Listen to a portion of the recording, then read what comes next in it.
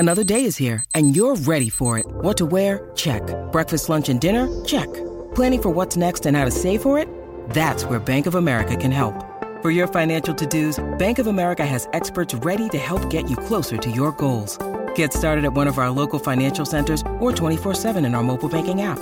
Find a location near you at bankofamerica.com/talktous. What would you like the power to do? Mobile banking requires downloading the app and is only available for select devices. Message and data rates may apply. Bank of America N.A., member FDIC.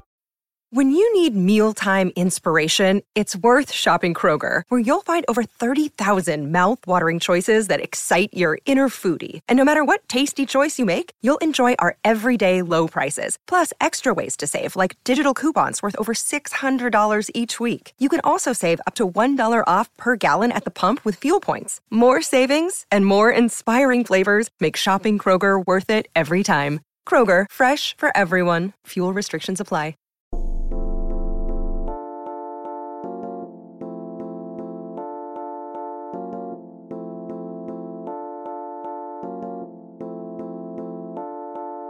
Ladies and gentlemen, welcome to another edition of the We Are podcast on DK Pittsburgh Sports Podcasting Network.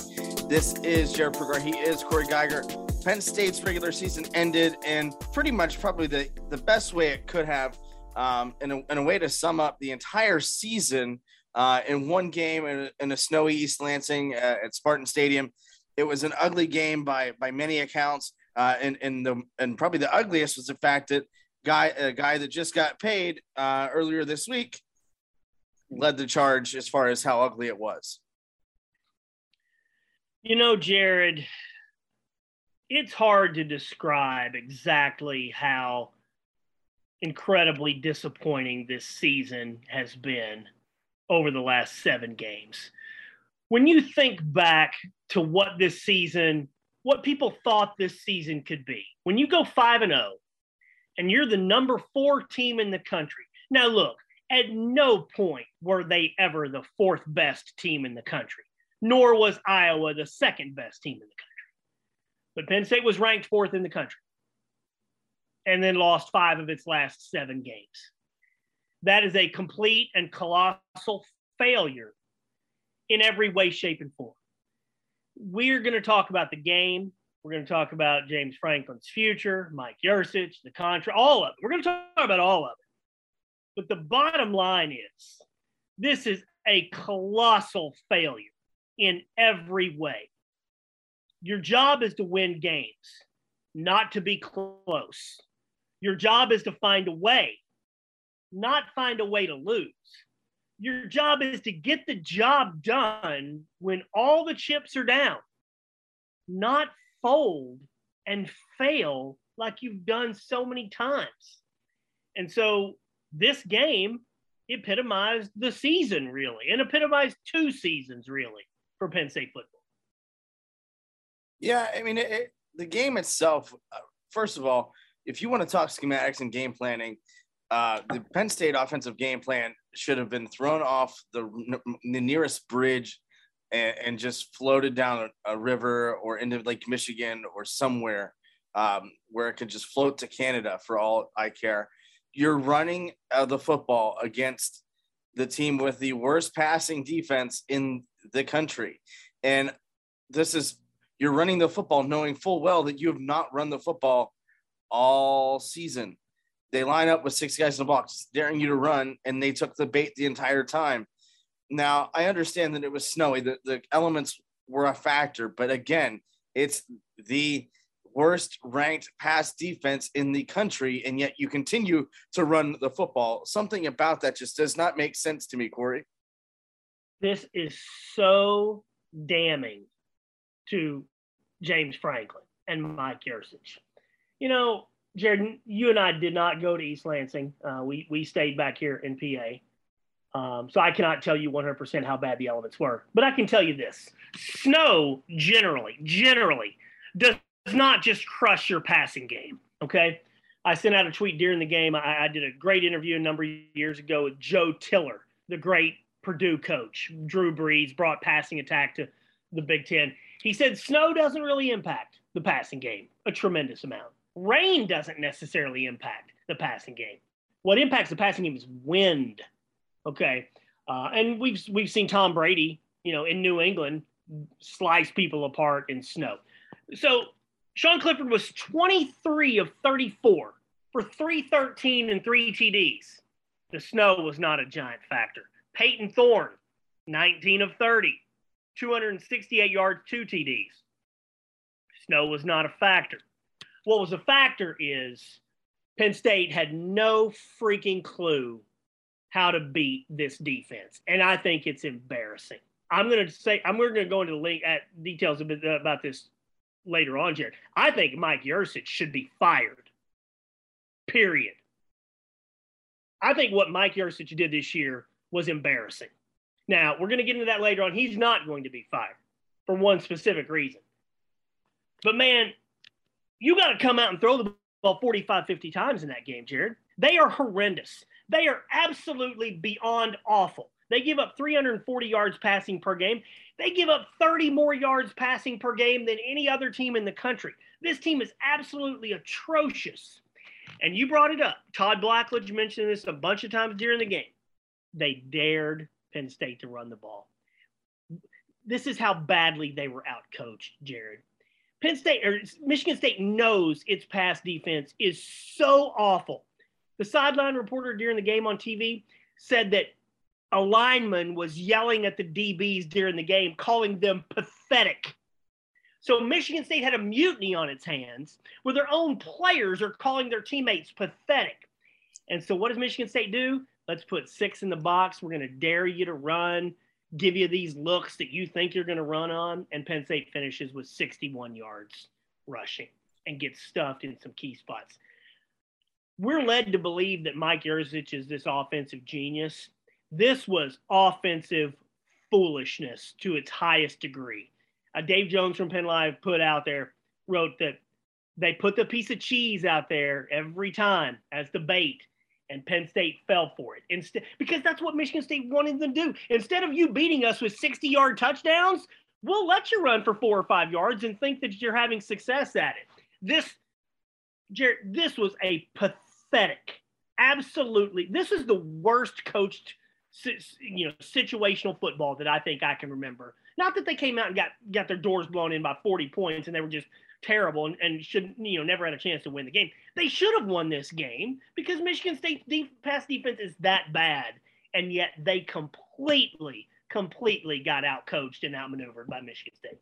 Yeah, I think that's kind of the story of this season is them getting out-coached in multiple instances. I mean, they've lost every game that they lost was by single digits. It's not quite Scott Frost-esque where Nebraska lost all 9 Big Ten games or however many games of the season by 9 points or less. But I think a funny fact is 20 of 29 games he's lost by 8 or less points at Nebraska. But, James Franklin just gets paid all that money. And it's the same thing that happened with Mel Tucker. Last week, he goes out, gets rumored to get that deal at Michigan State, gets boat raced by Ohio State, and then he comes back and his Spartans are ready to play, even through some adversity. They had the flu go through their program. You would not have noticed with the way that they had played. And again, Penn State falls short because they ran the football when it mattered the most, and that's not something that they were ever strong at. Yeah, and look, that's its own issue about the poor running game, and they got a lot of soul searching to do. But we're trying to keep it to this game specifically. 4th and 1, you're in the red zone. I don't mind at all going for it there. You're down 23-20. I'm fine going for it on 4th and 1. I'm not going to criticize the decision because Jordan Stout had struggled, and they, it was good. It might have been tough to kick a 31-yard field goal. But the play call to just give it right up the gut to Kevon Lee, Jared, that hasn't worked, man. That hasn't worked all year at all. And not against Ball State, not against Villanova, not against any team. No. And, but really even beyond that, just come out and say, we're going to throw the ball 50 times. That's what they had been doing a few weeks ago. They were hell-bent on throwing the ball. I just don't understand. And again, we weren't in East Lansing. but Audrey Snyder did press James Franklin on running, and he was pretty short with the media after the game, said, we want to run the ball. Penn State has not had a 100-yard rusher all year, and James, barked back at her, season's not over. Well, look, they've clearly got something where they want to try to get this done, but you got to win the game. You got to win the game. Your goal can't be to get your running game going at the expense of winning the game. They could have won this game easily. Target Jahan Dotson 25 friggin' times. Michigan State could not have stopped them through the air, Jared. No, and that was blatantly obvious, almost as nearly as obvious as Joey Porter Jr. holding typically when a receiver gets past him. But while Penn State's season is not over just yet, neither is this podcast. We're going to come back for segment 2 here on the We Are Podcast, the DK Pittsburgh Sports Podcasting Network.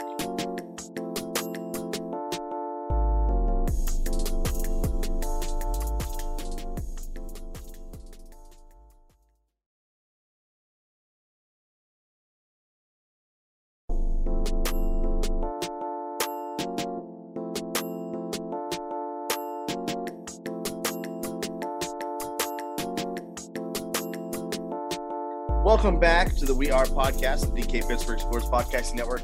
Corey and I are back again to talk about Penn State. We can talk schematics. Joey Porter Jr. had a couple of key plays, just like he has all year. He gets exposed against Ohio State with the hold, defensive hold, and it turns into pass interference key times in this game. Cost Penn State dearly at the end. Jordan Stout, not his accurate self. The elements were definitely a factor. Sometimes, when you kick field goals, when you kick off, when you punt, that's a tall task to ask for anybody. And then the Penn State running game is, it still hasn't shown up, and it's almost December. Yeah, just too many mistakes. Joey Porter, I don't understand that. Joey Porter has as much talent as anybody on this football team.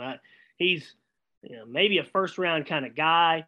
His dad obviously played in the NFL for a long time, but this is just a whole bunch of penalties. I think it's like 8 or 9, either pass interference or holding penalties he's had over the last 5 games. Just really, and this one in the end zone, put Michigan State at the 2. They score the go-ahead touchdown. That's just a bad play.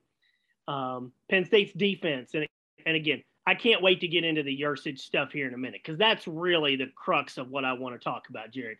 But Penn State's defense hadn't given up a touchdown in the first quarter all year. Michigan State goes right down the field and scores a touchdown. Penn State goes 3 and out. James Franklin punts on 4th and 1, which I thought was an absolutely horrendous decision. Now, they did punt and pin Michigan State back at the 1, but then Michigan State goes 99 yards right down the field, and it's 14-0. Michigan State came out ready to kick some ass today. Yeah. Michigan State came out ready to kick some ass. Penn State came out, I don't know what the hell Penn State came out to do. Michigan State came out ready to punch somebody in the face and kick some ass after they got humiliated last week, Jared. Yeah, I mean, you had to expect them to be fired up. They got smoked against Ohio State, and anytime you get smoked by a team, you're coming out ready to fire on all cylinders the next game. You're dealing with some adversity. Kenneth Walker is hurt, doesn't practice very often, has a flu bug, and they ran the ball with authority on Penn State early. And, kudos to Penn State. I thought they made some good adjustments defensively. Brandon Smith misses a key tackle late in the game. And Daquan Hardy had a pick 6, So the defense, I think, did its part per se. The offense just did not help the defense out. They did not play complimentary football. Penn State could have won this game. If Stout makes that field goal, makes the extra point, this is a completely different game. And you mentioned that fourth down early in the game. I think that's a good in those elements. To quote Jim Moore, you play to win the game, right? Or no, Denny Green. That was Denny Green. I'm sorry, but you play to win the game. It's the 12th game of the season. You're 7-4. They just marched right down the field and scored a touchdown on you. You got 9 yards in 3 plays, and you decided, I'm just going to put my defense back on the field. That's just a horrific coaching decision. Now, look, I have clearly been outspoken about the contract that James Franklin received. A lot of people disagree. Jared, you might disagree. A lot of fans say, hey, give James Franklin all the time. He's done all this good stuff. I just don't think James Franklin is a very good coach on Saturdays, period. I mean, I think the track record on game day with James Franklin, yeah, they won it in 2016. And I keep coming back to they had this unbelievable amount of talent on the team in 2016. They were in the Cotton Bowl a couple years ago. Yeah, sure. They beat Memphis. Not nice. Okay. So, look, there's been some success. But I really want to get into Yurcich. I'm even going to give you the first crack at it. Because when I start talking about Yurcich, I'm going to get pretty damn fired up. So you give me your analysis of Mike Yurcich this year. Yeah, I mean, I don't think you can say anything other than it's been pretty shitty, to be perfectly honest with you, because are we allowed to stop to say that? Well, the FCC won't let me be, so hey, I don't listen. I said it. It is what it is. But again, here's the deal: you come in your house, you're this, this glorified guy at Texas, and you do good things at Oklahoma State. You're Justin Fields' quarterback coach at Ohio State. Ryan Day just now finally lost his first Big Ten game of his career to Michigan of all teams. Maybe now the state of Ohio will recognize the letter M in the alphabet, but I mean, you expect more from him, and maybe we're giving him too much credit, or we're expecting too much of Mike Yurcich. But again, this is the fifth offensive coordinator in as many years at Penn State, and that's not a situation that's good either. So I think you take the results with a grain of salt. But again, even under Kirk Ciarrocca, the offense was competent. They scored points. They didn't score over 30 points against a Power 5 opponent this year. And you know what? With the defense that they have, hey, maybe that is good, but you have to put up those points. You have to put up points if you want to win games. Obviously, to be perfectly blunt, the team that scores the most points wins games. But there are so many times throughout the season where Penn State had the opportunity to score more points. They just didn't. You go back to the Illinois game, and you go back to 9 overtimes, and many of those being from the 2-yard line, and you're not capable of running a play to get you 2 yards. 2 yards even, and then just a couple of the plays on 4th down, and not necessarily the calls to go for it, because I think looking at the reality of it, going for it in those situations is a good idea. It's the play calling and the play execution. Granted, Mike Yurcich can't go out there and make those plays, and he can't go out and execute. I'm sure he would love to execute on 4th and 1 with the game on the line, and you give the ball to Kevon Lee, and he just dances in the backfield rather than getting upfield and lowering his pads. But again, hey, he's James Franklin's guy. I don't think that he's going to get fired, because I think they're going to give him a second year. But hey, the seat's getting very, very warm. Mike Yurcich failed, and Mike Yurcich deserves to be fired. James Franklin fired Kirk Ciarrocca last year. Penn State's offense last season was 37th in the country. Wasn't good enough. Kirk Ciarrocca's throwing all these damn fade patterns in the red zone. Oh, the goal line fade, baby. 37th in the country. Penn State's 81st in the country in total offense coming into this game today. 81st. So they'll finish right around their 80th. So 40 spots worse. James Franklin fired the previous guy, who was 37th. Rushing offense. Last year, Penn State was 55th. They've been around 115th to 120th this year. This is an embarrassing offense. You've got, I do believe, even though he was not a finalist for the Blitnikoff Award, I do believe Jahan Dotson is the best receiver in the country. I believe Jahan Dotson is the best Penn State receiver of all time in college. And you've got a third-year starting quarterback. You can't score 30 points. Mike Yurcich has failed, period. Look, I'm not sugarcoating it, whether this is James Franklin hamstringing him at Michigan State saying, I want to run here, whatever. Mike Yurcich's play calling was abysmal. And if you're going to fire Kirk Ciarrocca, look, Yurcich is not going to get fired. Well, why? At this point, Penn State fans, if you're listening to us, you should know. Drew Aller is a Mike Yurcich recruit. He's been recruiting for several years. You can't fire Mike Yurcich, because then maybe Drew Aller walks. Can't lose the number 1 quarterback in the country. But what are you going to have next year? You got a 3-year starting quarterback. You got the best wide receiver in the country. Can't run the ball at all. At all. Can't score 30 points on anybody in the league. I cannot express how disappointing Mike Yurcich has been. I'm a big offense guy, Jared. I want to see a lot of points. As we're speaking here, I'm watching the final few seconds of Oklahoma State versus Oklahoma in Bedlam for a chance for Oklahoma State to go to the college football playoff potentially after everything that's happened. And I love that Big 12 style. It doesn't work in the Big 10. You got to be able to run the ball in the Big 10. And I just cannot believe that this is what we saw from a guy that everybody, including me, thought was some kind of offensive genius. Yeah, I mean, there's much to be desired here. Because, I mean, you have Jahan Dotson, you have Sean Clifford, who's a third-year starter.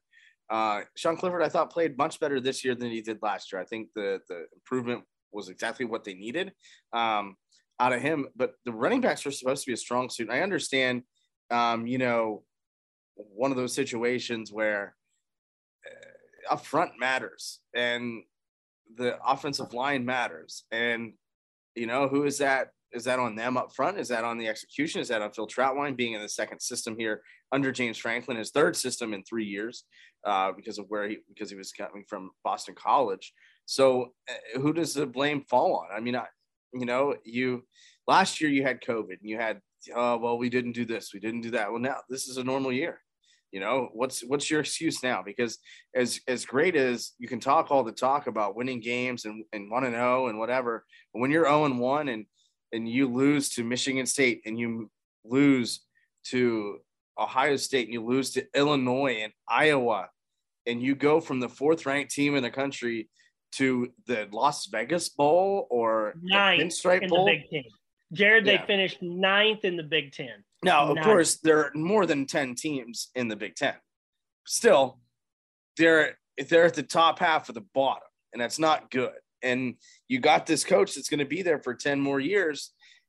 Something's got to give. Something's got to start getting better. The results have to start speaking for themselves. You can talk about recruiting all you want, but again, you have to develop talent. If you can't develop it on the field, it's not going to do you any good. Look, Jared and I just did a podcast earlier in the week. What did we do? 20, 30 minutes on James Franklin and everything. You can go listen to that if you want, a whole lot of discussion on this. But my bottom line is why? Why the need to fall over yourself to give him a 10-year extension? Why? Okay, so 9 weeks ago, Clay Helton gets fired. Things are looking good for Penn State. 9 weeks ago, there was a real danger James Franklin could leave. What was the danger now? What was the danger 2-3 weeks ago? Once he lost to Illinois. I mean, it seems I just don't understand the panic that the administration at Penn State must have felt that they had to give James Franklin the earth, the moon, the sky, the universe. They gave him everything. He's 7-5. I don't even think he should have gotten a contract extension at all. Not only does he get a contract extension, they gave him everything. Phenomenal buyout situations that favor him in both scenarios. No, he didn't get a huge raise financially, but he did get a raise and he got 10 years. I just don't. Why? I just don't get it. He had 4 years left on his contract at $7 million per year. He has struggled badly for 2 years. I don't think he was going anywhere because I don't think anybody wanted him. 9 weeks ago, sure. Maybe people wanted him. 6 weeks ago, sure. 4 weeks ago, I don't know. Now, Penn State couldn't hold off another week and roll the dice. And quite frankly, if somebody wants your 7-5 coach, let him walk. Is he really, I just don't understand this thinking. It's almost like they held James Franklin up on this massive pedestal that, yeah, maybe in 2016 he earned, but clearly over the last 2 years, that pedestal has been knocked down and they just panicked. completely overlook the fact that this team hasn't really been all that good this season and that the coach is really struggling, but let's give him 10 years anyway. I think this is just asinine what has happened, Jared. I literally think that Sandy Barbour and Penn State blew this to such terrible proportions because I think they were bidding against themselves, because ultimately at the end of the day, I don't think USC would want James Franklin right now. I don't think LSU would want James Franklin right now. So you let him stay on his 4-year, $7 million a year contract and just play it out and see how it goes. Now the guy's going to be there 10 years. Yeah, I mean, that's the thing. Like, he's there for 10 years. You're pot committed here now because at some point he's not going to go anywhere. To be perfectly honest with you, he's been at the university for so long. Why bother going elsewhere? But, you know, you got to put up or shut up to me. And hey, listen, this isn't going to be Sandy Barbour's problem. This isn't going to be Eric Barron's problem, the president of Penn State University. They're gone in a couple of years. Barron's gone after this year. Sandy Barbour's gone after her contract is up here in a couple of years. So, I mean, they're going to be somebody else's problem. It's somebody else's issue. Could Penn State have not gotten somebody better? Yeah, probably. They probably could have gone out and got somebody better, but do you want to start over again? But again, Penn State, you use COVID as a crutch for as long as you want. They were 4-5. They weren't even below 500 in the sanction era. And that's an era where James Franklin started at Penn State with Bill O'Brien's guys, with guys that, you know, were part of the program under Joe Paterno that lived through those sanctions and played through those sanctions. Franklin kept the team afloat then. Bill O'Brien kept the team afloat then. They were never as bad as what they were in 4-5. And don't get me wrong, there are teams that would kill to be 7-5. But at Penn State, 7-5 doesn't cut it. 7-5 gets you nothing. Right now he's making $1 million per his record this year. That does not cut it. You have to win games. You have to win 9, 10, 11, 12 games if you want to live up to those expectations. You're going to play Ohio State. You can't compete with Ohio State anymore. You got to beat them. You can't get beat by Michigan at home.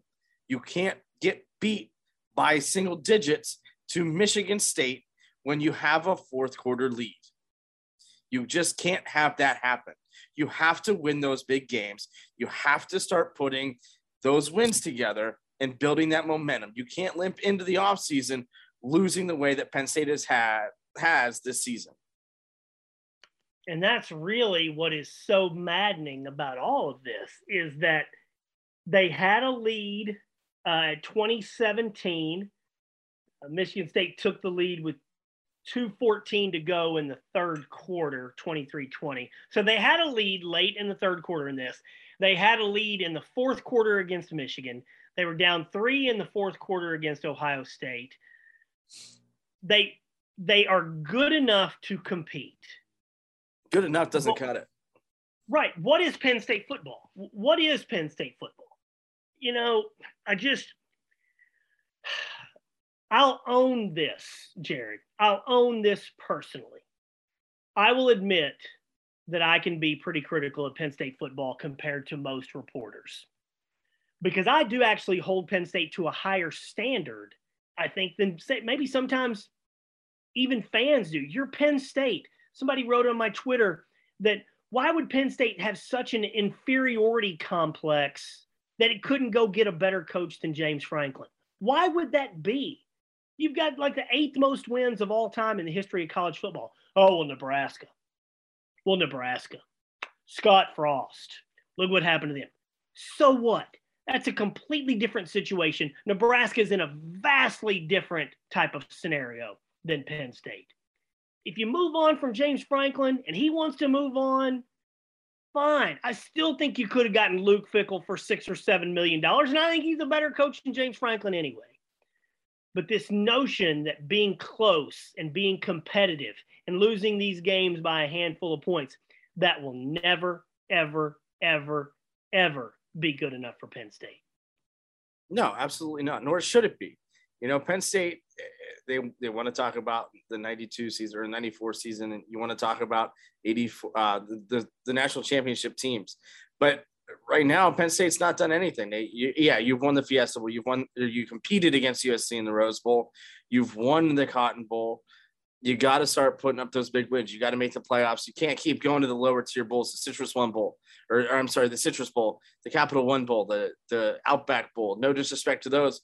We all know we love Bloomin' Onions on this podcast, but you have to start competing. And more than competing, you have to start winning. Winning solves everything.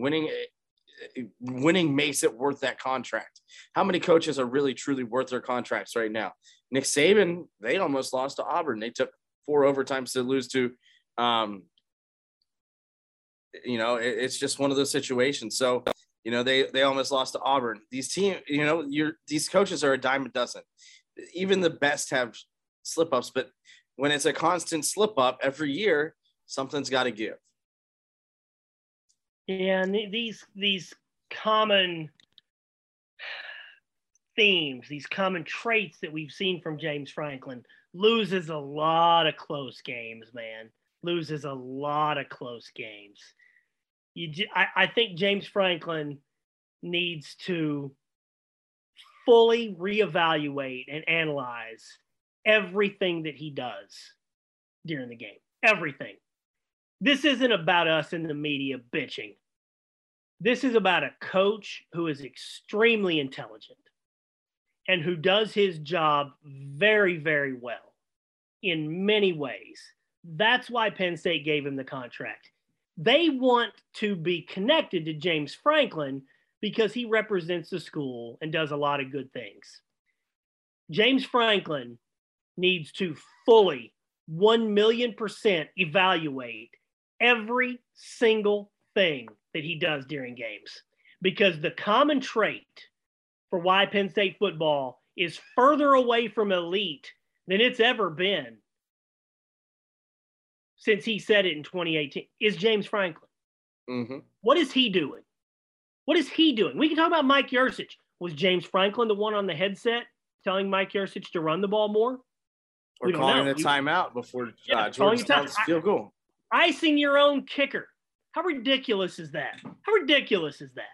James Franklin, again, just so everybody is clear, I really like James as a person. I think he is a pro. I'm not getting invited to his house for the beer party where he talks and tells me. I guarantee I'm not getting invited to that because I actually speak the truth. And the truth is, the biggest issue that this Penn State football program has is James Franklin, the coach, on Saturdays. Not James Franklin, the coach, on Sunday through Friday. Not James Franklin, the recruiter. The biggest issue this program has is that James Franklin, I believe, affects them in too many negative ways during the game. That's what he has to self-analyze. He can be talking all this stuff, all he wants about all these things that he's going to do and be prepared. James Franklin needs to go on a retreat for a week by himself and watch about 1,000 hours of game film. I know that doesn't quite add up math-wise, but watch all this game film and analyze every single decision that he makes on Saturday. Because I'm telling you, I think he is the biggest liability that the Penn State football program has, his coaching during the games. Yeah, I mean, he talked, the big MO this week was Penn State competing nationally 365 days a year. Well, that's great, but for 12 Saturdays every year or 13 Saturdays every year, they're not competitive nationally because of something that Penn State does in a given game, whether it's a bad call, whether it's a lack of execution, whether it's a loss, that's part of it too. So it's one of those situations where you got to put up or you shut up. And you know what? Penn State's going to start putting it up because heads are going to start rolling if they're not able to do so. Not for 10 more years. No, not for 10 more years. But we still have about 10 more years left to go on this podcast, or that's one segment left in podcast terms. We'll catch you on the flip side of this break on the We Are Podcast, the DK Pittsburgh Sports Podcasting Network.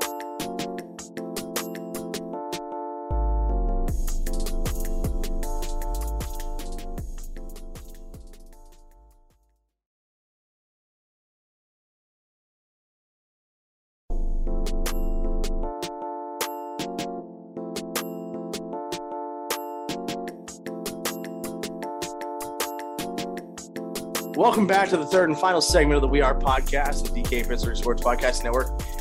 Like we've said, the season is not over for Penn State. Now it's on the bowl season. You've got the early commitment cycle here coming through December 15th. And sometime way before New Year's, Penn State is looking to play their bowl game. I don't think it's not going to be a top tier bowl game. Obviously not New Year's 6, not even going to be, I think, anywhere close to New Year's Day, just because of the fact that, hey, 7-5 doesn't get the job done. But Corey, where do you think that they're going to end up here in the bowl season? If I had to guess, I'd probably say the Las Vegas Bowl. The Pinstripe Bowl is a possibility as well. And Penn State does have a big fan base in New York, so they would probably love to have Penn State there. The questions, though, are these. Who's playing in the bowl game? Will Jahan Dotson play in the bowl game? Even Sean McDonough, who doesn't get into a lot of controversial stuff on the broadcast, he brought it up during the TV broadcast about whether or not Jahan Dotson would play in the bowl. And apparently Jahan was asked by the media in East Lansing after the game, and he dodged the question. This is 7-5, okay? Typically, wide receivers don't really get hurt. You don't see that a lot, okay? So I could see Jahan Dotson wanting to play in a bowl, but at the same time, it's a 7-5 bowl game. It's, whatever it is, he's a first round draft pick. He's got to look out for himself. And that is so important because, man, Jared, if you take Jahan Dotson out of the mix with this team because they can't run the ball, and I just don't know what this offense would be without Jahan Dotson. Sean Clifford, look, this has got to be it. I know there's questions about whether or not he might want to come back next year. I think you tell the young man, thank you for your service. It's time to move on. That they would need to tell, even if he wants to, that they would need to tell him we're not bringing you back. And that might be really difficult because Sean Clifford's done a lot of good things for Penn State, but he's 21-11, and you got to move on. You can find somebody. You got to move on. If he wants to transfer somewhere else, fine. I don't think we can go through another year of this with Sean Clifford. I don't know how that benefits your program, So I just think these next few weeks are going to be a lot of key decisions that Penn State's going to have to go through. Yeah, I mean, I think they do need to part ways with Sean Clifford, whether he goes to the pro or he goes to another school. I just think it's just time. Let's be real. I mean, you have Drew Aller, you have Christian Veilleux coming up in the system. You got to go with the young hands. I mean, he's done his part. They maxed out against Memphis in the Cotton Bowl under Clifford. Now is that time. Just look, hey, see ya. Congratulations. Enjoy lettering for 3 years or 4 years or however many years he lettered at Penn State. Jahan Dotson is the offense right now. I thought Parker Washington had a really good game. I think he's showing promise. He's only realistically, he's a true sophomore. Classification wise, he's a freshman. Keandre Lambert Smith had a ball thrown his way in the end zone, gets deflected. I don't want to see the offense without Jahan Dotson. I mean, obviously, I think he's one of the best receivers to play at Penn State of all time. To me, Chris Godwin, I think, has the best ball skills, and he's right up there with them. Same thing with Allen Robinson. But yeah, I mean, if I'm Jahan Dotson, do I take a chance? Do I take a chance at severely risking career-threatening injury in a game that really doesn't matter? I mean, let's be real. Champion goes to the Rose Bowl, if not for the playoffs. So Michigan would go to that. Then it's probably Ohio State to the Rose Bowl, Citrus Bowl, Outback Bowl, Music City Bowl, Pinstripe Bowl, Quick Lane Bowl, Las Vegas Bowl, because it's an odd year. It's 2021. They play a Pac-12 team. I mean,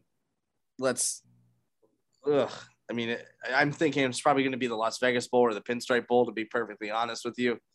But it's just not pretty for Penn State, no matter who plays.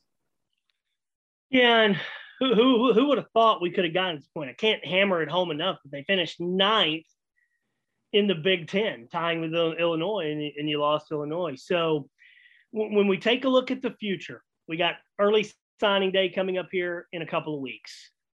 There's a lot of optimism around that recruiting class. Top 5 in the country as of right now, led by Drew Aller, the number 1 quarterback. But that class is not really going to make a gigantic impact for at least 2 years and maybe 3. Maybe some of those guys will have impacts as freshmen. But by and large, we're 2 to 3 years away from that class really asserting itself on the field. So what do we have next year? You got Christian Veilleux. You got Drew Aller coming in as a true freshman. You can go the transfer portal route. There's like a guy, Dylan Gabriel from UCF. He entered the portal on Saturday. He's probably not coming to Penn State. Spencer Rattler from Oklahoma lost his job to Caleb Williams. Could he come to Penn State? Could Mike Yurcich pull some strings? Maybe he recruited Spencer Rattler or knew of him or something at some point. Maybe there's a connection. I don't know. Can they go get a 1-year guy in the transfer portal? Look, I liked what I saw from Christian Veilleux against Rutgers. I did. In fact, I wanted to see Veilleux get some snaps against Michigan State. But do we think Christian Veilleux is ready to go 9-3 or 10-2 in an offense that won't have Jahan Dotson and will probably have offensive line issues again? I think next year, Jared, if I had to pick right now, and this could change drastically based on the transfer portal, Jared, I'd pick them to go 7-5 next year. Okay. So I don't think the immediate future is all that bright.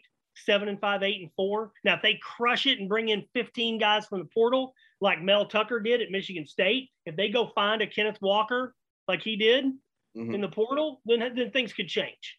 But boy, I'll tell you what, I think the immediate future, the next year, and then next year's that bridge year. How much do you get Drew Aller some experience maybe for 2 years from now? There's just a lot of questions about this Penn State program.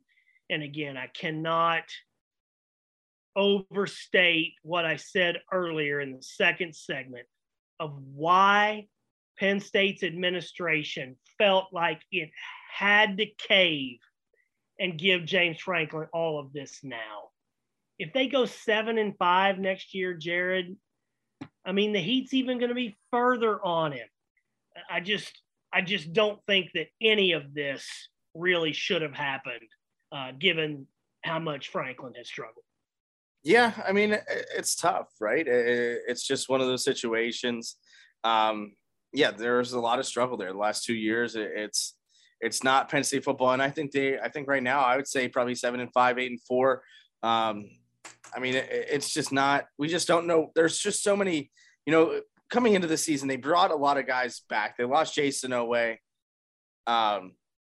Okay, great. And they lost Micah Parsons and they lost some guys here and there, but we knew what they had coming back this season in 2021. And all honesty, probably three wins is probably a lot better than what we thought. In 9 games, they went 4-5 last year, seven wins this year. So, I mean, now this year coming into 2022, there are just so many different variables that we just don't know about right now. And I mean, there's a lot of work that Penn State needs to be taken care of here in the near future, because obviously they got to develop up front. They got to develop the running backs. I mean, I thought the running backs took a significant step back this year. I mean, looking ahead, they start the season at Purdue. They're home against Ohio, at Auburn. That's going to be a tough one to play. They host Directional Michigan and Central Michigan. Then Ohio State, Michigan, Illinois. They're at Michigan next year. They're home against Michigan State. At Indiana, home against Maryland and Minnesota, and at Rutgers to end the year. Very disappointing that the Land Grant Trophy isn't the end of the season next year, but I don't make the calls. We would play for the Land Grant Trophy every week if it was up to me. But yeah, I mean, Purdue, that's a tough one to start. You would expect them to win at Purdue. You would expect to win against Ohio. I would say probably going to lose to Auburn. Beat Directional Michigan. A loss to Ohio State, loss to Michigan, probably. They probably could go 7-5, 8-4. depending on, how things shake up for them. What do they want to be? What does Penn State football want to be? So much focus has been on James Franklin and contract and commitment and facilities and all that stuff. The facilities didn't lose to Michigan State. The facilities didn't lose to Illinois. They lost because they don't have an identity as a football program on the offensive side. You've got a Big 12 coach who wants to come in and throw the ball all over the place. And in the one friggin' game where you should be throwing the ball all over the place, you decide to run in key plays. I don't know what this team wants to be. I don't know what Penn State football program, I don't know what they want to be. You want to be a Big Ten team? Then you better get your offensive linemen to learn how to bust some ass in the trenches, because they don't do that. You want to be a Big 12 team? Then go all out and throw the ball 55 times, but don't blow it against the worst passing defense in the country by running the ball a bunch. Okay. What do you want to be? Figure out what your identity is going to be. You want to be a Big 10 offense, or do you want to be a Big 12 offense? This hybrid thing didn't work this year. And quite frankly, I'm not sure Mike Yurcich is going to be cut out to be a Big 10 offensive coordinator who is going to get a strong running game. So, hey, Jared, I'm flummoxed, man. I don't have the answers. I got a lot of questions, but I just don't know that there are any easy answers that are going to be found right now. Yeah, I mean, it's still too early. I mean, the season's just ended. We're not even 24 hours away, or as far as the regular season is concerned. But, yeah, I mean, Penn State has a lot of questions to answer in the offseason. You would hope that after a year in the Big Ten, Mike Yurcich should understand now concepts, because I don't see that there's going to be any I don't think there's going to be very much coaching overturn. I mean, Scott Frost in Nebraska, maybe. Illinois, obviously, brand new staff there. Purdue, I don't think anything's going to happen there. Indiana had a down year. Well, they went 0-9 in the Big Ten. That's not good. Rutgers, I mean, I don't think they're going to get rid of the Schiano man. Loxley, I think, is good at Maryland. So I don't think there's going to be much difference as far as the Big Ten is concerned. So you're going to see a lot of the same concepts schematically next year. So, hey, just come out ready to go and see. And hey, now that we're starting to get guys that Yurcich wants in his offense, guys that can run his offense, the freshmen like Drew Aller. Hey, let's see what happens. Maybe they let him go. Maybe they let him run the offense and run them show. But, with Veilleux and Aller and the lack of experience, who knows what's going to happen in the future. If you can't run the ball, though, Jared, what difference does it make? Oh, it doesn't matter if you do. You have to run the ball, and it starts up front. You have to start developing linemen. And that's the thing. If they can't run the ball, they're going to get Drew Aller killed next year. And that's the thing too. I mean, that's the thing too. The experience, right? Is it going to be good experience? Is it going to be experience where he's staring at the sky? Or Bingo. They broke. Christian Hackenberg got broken because they had a bad offensive line. People want to play Drew Aller as a true freshman. Fine, maybe he's great. If they can't run the ball, he's going to be on his backside the whole season. One thing Sean Clifford is really good at is picking up the pressure and taking off. I mean, he's pretty good mobile quarterback, and he's seen it with all of his experience. Again, these are all factors that all come back to my question of what does Penn State want to be? We're recording this late on Saturday night after the game. I would fully expect Phil Trautwein to be fired. If Phil Trautwein is not fired and James Franklin just wants to keep the status quo on his staff, then you know who's going to get even more blame? James Franklin. Oh, without a doubt. Because sometimes, and I don't really know Phil Trautwein, we have to judge results as they are. Sometimes you got to make changes. And even if you don't want to, you got to make changes for change's sake. Well, and for somebody that's as controlling as Franklin, how much is what he's saying is going into Phil Trautwein's ear about about who Penn State needs to play, right? Because when they went younger last week against Rutgers, it worked. And I understand it's Rutgers, but how much of that loyalty factor goes into it with James Franklin? Because to me, that is what's holding Penn State back, that loyalty factor, right? If there wasn't the Aller factor, I'm probably going to go 70-30 on this. No. But if there wasn't the Aller factor, I would really wonder if James Franklin would say, I made a mistake with Mike Yurcich. Now, again, we don't know who was ultimately calling some of these shots on Saturday, if Franklin was telling him he had to run.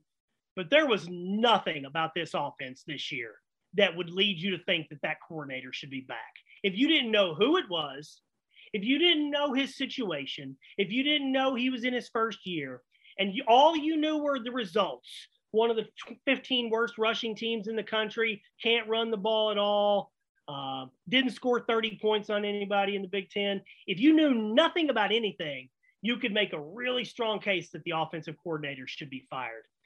But he can't do it because of Aller. I wonder if next year Mike Yurcich is really on the hot seat, because he's going to get – if Aller's there and you got the guy, they'd better see a hell of a lot of improvement next year. Yeah, and without, taking away all of our content for the offseason, we'll talk about coaching and stuff like that as we get closer and closer to the offseason.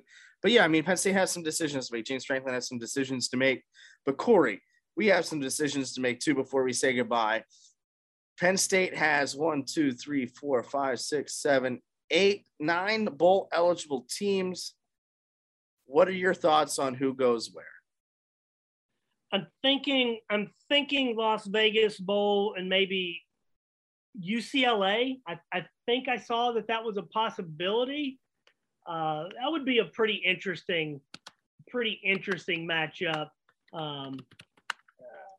I'd kind of like the bowl tie-ins. So the bowl tie-ins here, Rose Bowl for the Big Ten champion. If they're not selected for the playoff, then it gets filled in. I think Michigan, the winner of the Big Ten championship, if it's Michigan, and I think they'll handle Iowa, is going to play in the playoff. So I think that's going to be Ohio State. Ohio State will go to the Rose Bowl. Then you've got Iowa, Wisconsin in line for the Citrus Bowl and the Outback. Well, Michigan State too. Michigan State. So those are 5. So again, you're talking Penn State's going to do no better than the 7th or 8th best bowl anyway. Right. And I think Penn State, because of their brand, is going to get a little bit of a boost here. I think if I'm looking at it correctly, I think Penn State, if it's me, Penn State's going to play in the Pinstripe Bowl. Now, keep in mind, I'm selfish. I'm sitting here in my office at my house in the comforts of my home, staring at a Derek Jeter picture. And who did Derek Jeter play for, Corey? Yeah, when you can get Penn State in the Pinstripe Bowl, we were there a number of years ago against Boston College with Hackenberg. New York would love to have Penn State, seriously, because they're probably thinking, hey, we wouldn't get a shot at Penn State very often. Right. So I'm selfishly hoping that they end up at the Pinstripe Bowl, because that's an easy, quick drive for me to get to Yankee Stadium and visit Monument Park for actually the first time. But I wouldn't be surprised if it's there or the Las Vegas Bowl. So maybe get your crap skills ready, Corey. We might be heading west. You know what I remember about the Pinstripe Bowl? I was staying in this team hotel, probably a Marriott, and the breakfast was not included. You go to these restaurants or these hotels where breakfast is included in the morning, all right? Well, these big fancy hotels, they don't do that, and you're in New York City. So I got this buffet breakfast, Jared. Typical buffet, bacon, eggs, sausage, whatever. You know how much the breakfast buffet was at this friggin' hotel in New York City? $20. At least $20. $35. $35 for some eggs, bacon, fruit, hash browns, and sauce. $35. So I'm not sure my budget can take the Pinstripe Bowl, but it'd be better going there, I guess, as a drive as opposed to maybe trying to fly out to Vegas. That's right. So until Corey and I figure out where we're going for the off season, we're definitely not flying south. We're either going north or west. It'll be one of those weeks, we're sure. So the Bulls come out next Sunday. So we'll have another podcast before then on Conference Championship Saturday. But until then, this has been the We Are Podcast and the DK Pittsburgh Sports Podcasting Network. For Corey Geiger, this has been Jared Prugar. We'll talk to you again next week.